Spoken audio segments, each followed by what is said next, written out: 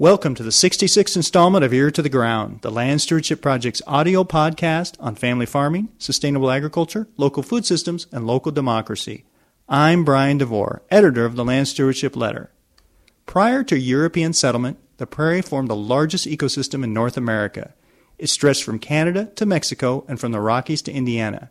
At one time, a third of Minnesota and 80% of Iowa was covered in prairie plants.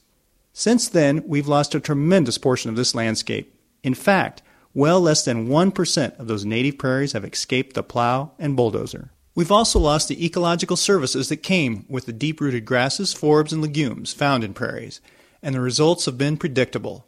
Increased erosion, less wildlife, more released carbon, and more polluted water. In some ways, we only have a hint as to all the ways prairies improve the environment.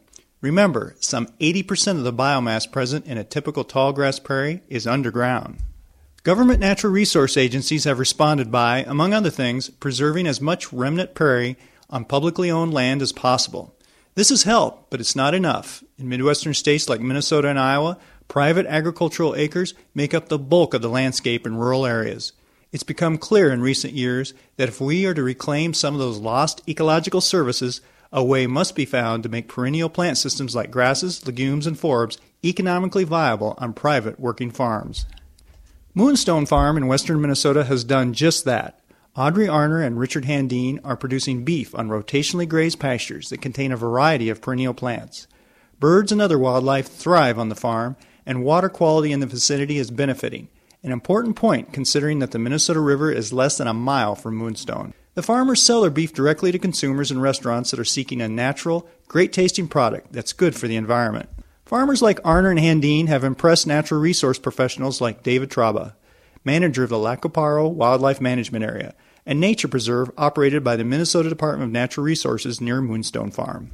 Traba and other natural resource managers have even begun experimenting with utilizing livestock from neighboring farms as tools for maintaining prairie health. Traba recently toured Moonstone Farm as part of a field day sponsored by LSP, Pheasants Forever, and the Sustainable Farming Association of Minnesota. After the tour, I talked to Traba about the role working farms like Moonstone can play in producing ecological services in areas once dominated by prairie systems. In the next episode, Audrey Arner's comments on the challenges and benefits of their farming system will be featured. You know, the whole western one-third of Minnesota was the prairie biome and the tallgrass prairie. And the tallgrass prairie stretched from, Canada all the way down to Texas. You know, here again in Minnesota, the whole western one-third of the state was an absolute sea of grass. No trees, wide open landscape, grass and water is just everywhere. And what people don't realize today is the amount of wetlands that we had in the landscape. It was just water everywhere. And we're talking shallow lakes and seasonal wetlands. Seasonal wetlands only hold water for maybe a few weeks, maybe a few days, but they really are a backbone for a wild wildlife population, especially waterfowl.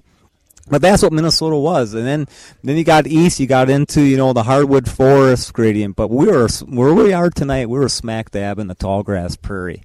And that landscape, it's incredible, but it was sustained by fire and grazing animals, lightning strikes. And we're talking huge fires. I often find it interesting today when, news media report, we have, a fire in such and such an area and it burned 20 acres. Well, pre-settlement, we're talking fires that would have burned hundreds of square miles until they hit a major river system, and then maybe would even have jumped over that and went until we had a big rain event. But fire and then the bison herds and the elk herds that followed them really what formed a tallgrass prairie, and prairie needs disturbance to survive.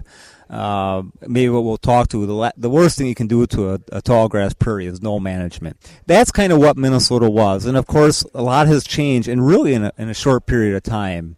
We estimate in Minnesota we had 18 million acres of tallgrass prairie. Today, less than 1% remains.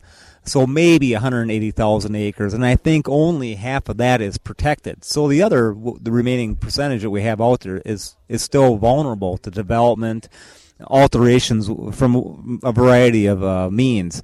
So what we do have less is an absolute biological treasure. And so as a department, of course, we're very interested in preserving that landscape. And we did, talking about the evolution of our management, working with the DNR, we have the State Wildlife Management System, and our, one thing we do is we acquire land and then we try to restore it, put it back in this part of the state, put it back in the grasslands, restore the wetlands, and get that community back in.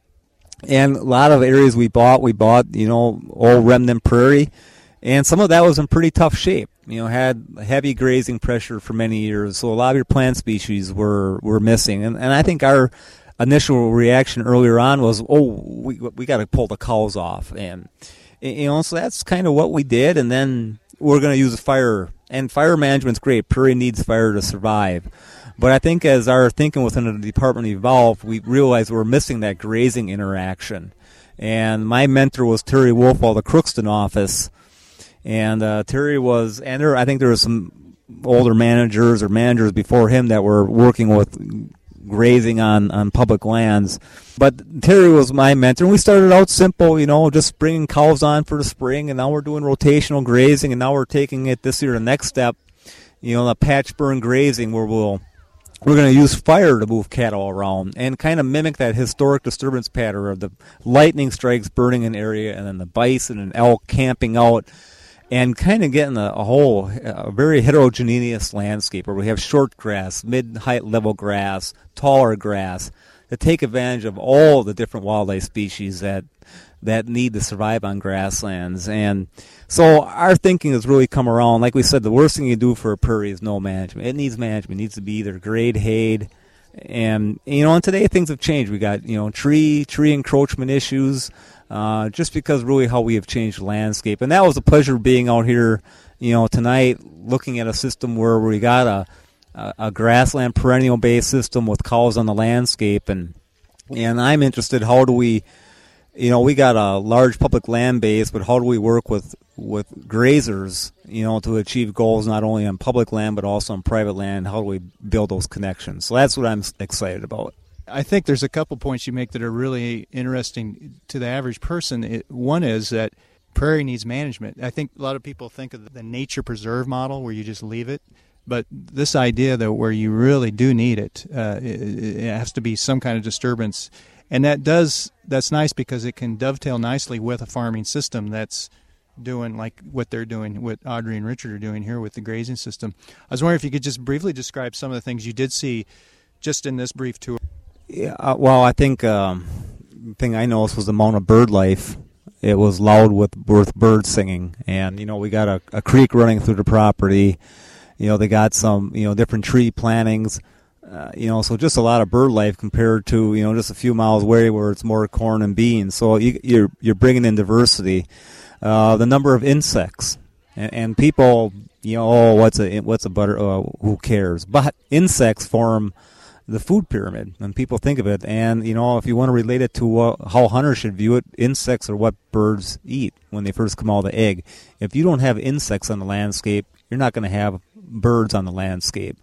And so, seeing insects when you're walking around underneath your feet moving, that's something you don't always see anywhere. And then with their grazing system, they're on cool season grasses, which is whole different ball game compared to the native prairie that was here originally. That's a warm season base. But I think, I don't see, their grazing pressure is relatively light. They're in a certain rotation for a number of days, and then they're moving on somewhere else. Well, that brings plenty of height for birds to bring their broods into, or there's plenty of areas that are idle during the nesting season where you can have birds nesting in there. So those are some of the things that I noted, and you just don't see a lot of that in Minnesota anymore. One thing I think that's important about this whole thing is just the idea that I would think it would be good from almost a public relations standpoint if farmers in an area could see that this working lands concept can work, that conservation just doesn't mean setting aside land, even though that has its benefits in certain areas, that it can benefit the local tax base, the local Main Street, they're producing food for the local community, that kind of thing. I think that would, it kind of gives them, feels like that maybe they have an active role in the conservation system. Well, yeah, very much so. I mean, we talk about our state wildlife management area system, and I'll say, yes, we're acquiring land for public hunting and wildlife production. But, in Minnesota, what we probably make up maybe 1%, and if I include the forests out here in the prairie zone, some people claim we have a lot of land, but if you look at it on a land use base, it's probably around 1%. It varies by counties, but we are a small player. We will not maintain wildlife populations on a public land base. Can't be done. So private land is going to be huge. And, with the Conservation Reserve Program, from a wildlife standpoint, you got to build idle into it. But what we were on the farm here today, that can be that pasture in the corner, and it's complicated. Difference for what wildlife species we're dealing with. But I look at the CRP program, and of course we're looking at millions of acres of that program being retired, and that land being going into row crop production. Or what if that land didn't go into a row crop production, but went into a grazing system or a haying system, where maybe society paid them to keep it in a grass base, and every year they could hay a quarter of it or half of it, and the other half was idle. That would be huge. I mean, huge to the wildlife in the state. And I would also argue it's a great way to maintain productivity on those acres. So I think as society, if we're going to value wildlife and clean water, we got to start to think outside the box.